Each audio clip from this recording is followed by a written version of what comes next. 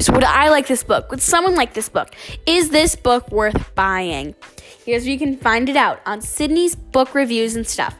On this podcast, you will be able to find summaries of each chapter and a full summary of the book and what kind of people would like this book once the entire book has been completed.